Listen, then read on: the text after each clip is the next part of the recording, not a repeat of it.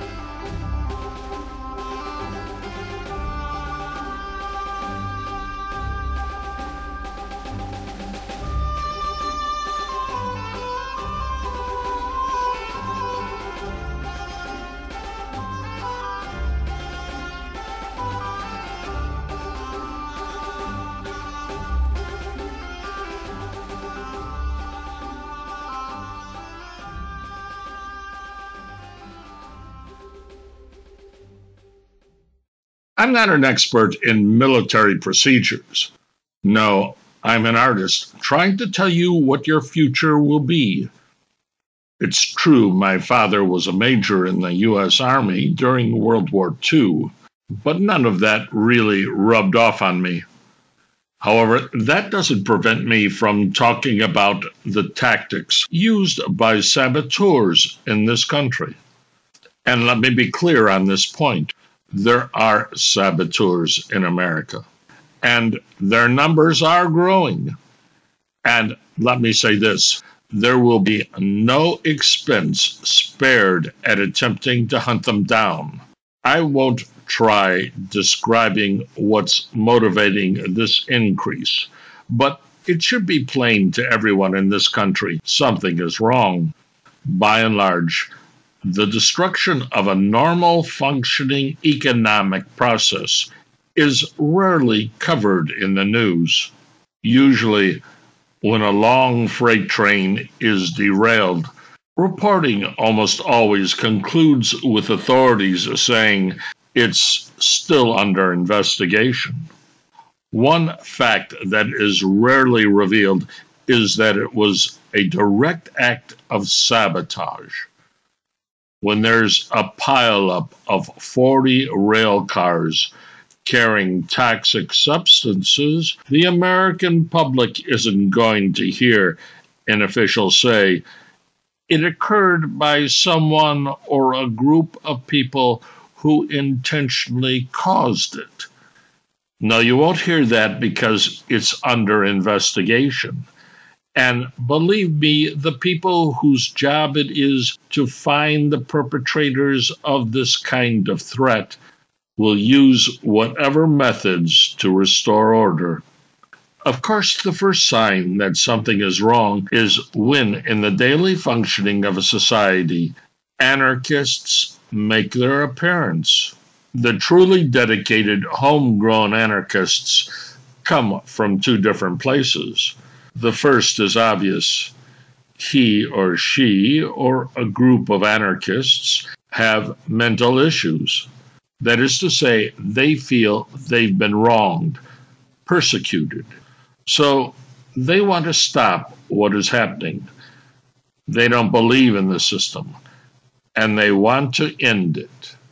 The other type of anarchist is simply motivated in producing destruction.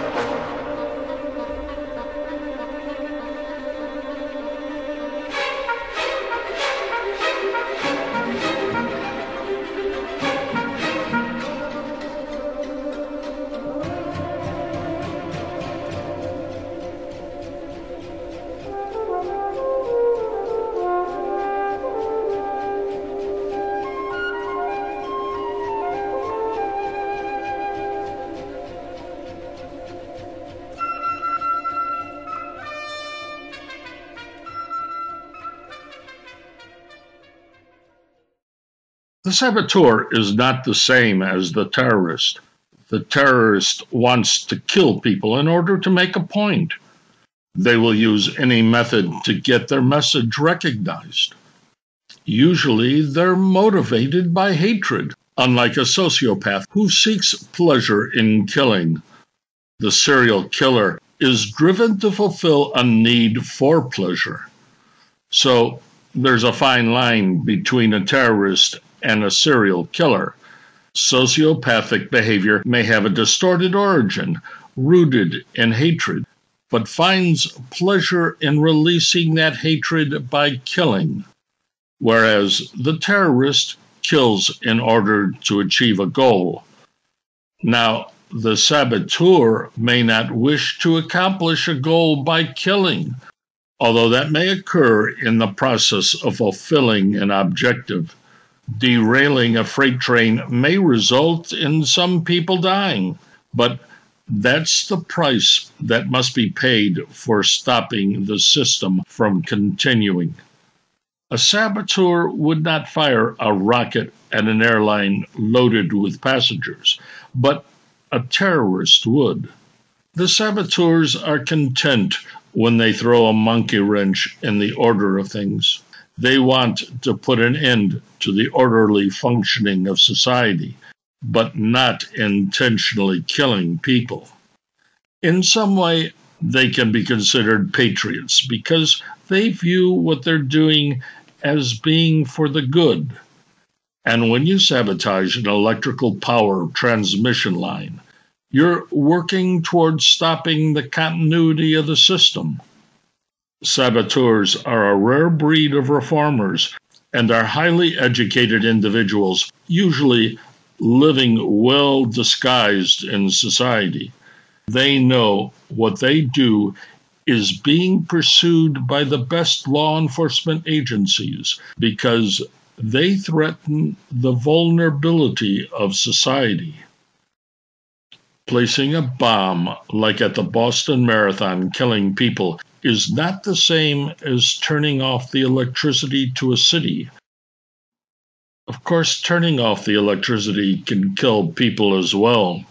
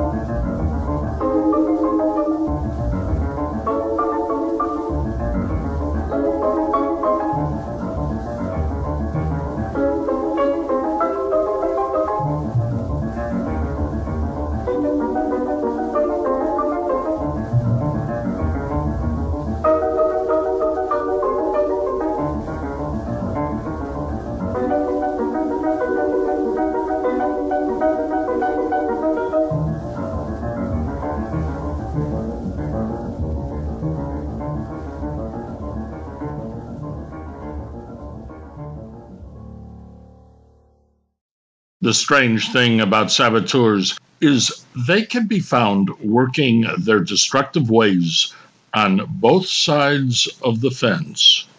In fact, in America, the classic saboteurs today traffic and many more things than derailing freight trains or knocking down electrical power lines. The saboteur can be found in almost every workplace. It can be the man sitting by a milling machine putting out small parts sold for the assembly of a motor, intentionally producing a defective component, assuring the motor will never work. That's only a small fraction of the saboteurs that exists in lots of ways, guaranteeing that things break down. It's true, full-throated propagandists can work on either side of the road. Their master is whoever can supply them with a place to promote a specific point of view. The good propagandist will tell you anything, just as long as they're paid well. It doesn't matter whether it's true or not. And so they too are saboteurs. They don't derail trains, they derail reality. There's nothing more destructive than misinformation or just a straight up lie. The propagandist doesn't care about the truth. Their job is to keep their job, and to do so by spreading misinformation, or at best, slanting the truth so that the public can never see what's happening. As such, they're destructive to the fabric of society and are the saboteurs of values. You see, the consumerist economy works when anything is fair game. Winning must be achieved at any cost, and allowing controls for determining whether you're producing something that is dangerous or destructive doesn't exist. You're to be used, manipulated into believing that what is happening to you is good. In other words, the lie is the truth, and you better not try to change that.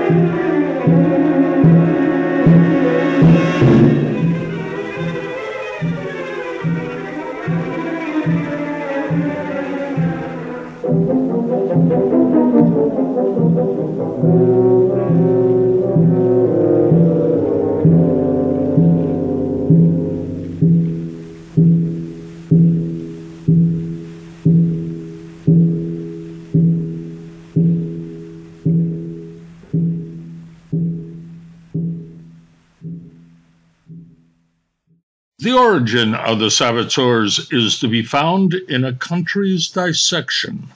If you discover their conduct in all levels of society, it represents an ending to a system. This country has been built on the idea of trust, on a common belief that our lives would be better. The rise of the saboteurs is an attempt to end that trust, that it instills distrust, unreliability, a lack of commitment for honesty. And in this country, it doesn't take much to see that reversal in human behavior. We are a debtor country. Our government has produced doubt as to its reliability, its integrity, its very survival. And the saboteurs are a symptom of that unreliability. They destroy what has been promised, and their presence represents the end to continuity. And that's something you should anticipate. In many ways, it will be as corrosive as a viral pandemic. The life of well-being will be replaced with a sense of insecurity. To make something beautiful, to create harmony and peace, isn't going to be our future. The consumerist world has sold you a way of life that never was going to end well. It could never have achieved what was needed. You've been told all you could ever be content with was to want more. Well, that isn't going to continue to work because the destroyers are here and they aren't going to allow you to do that. Getting more was the false promise to make you believe it would offer prosperity, and the saboteurs have arrived to put an end to that. But like consumerism distorts our values, so too the destroyers won't give us what we want or need. America's order is shifting, but the destroyers are not creators of something beautiful. And that will take a long time to find.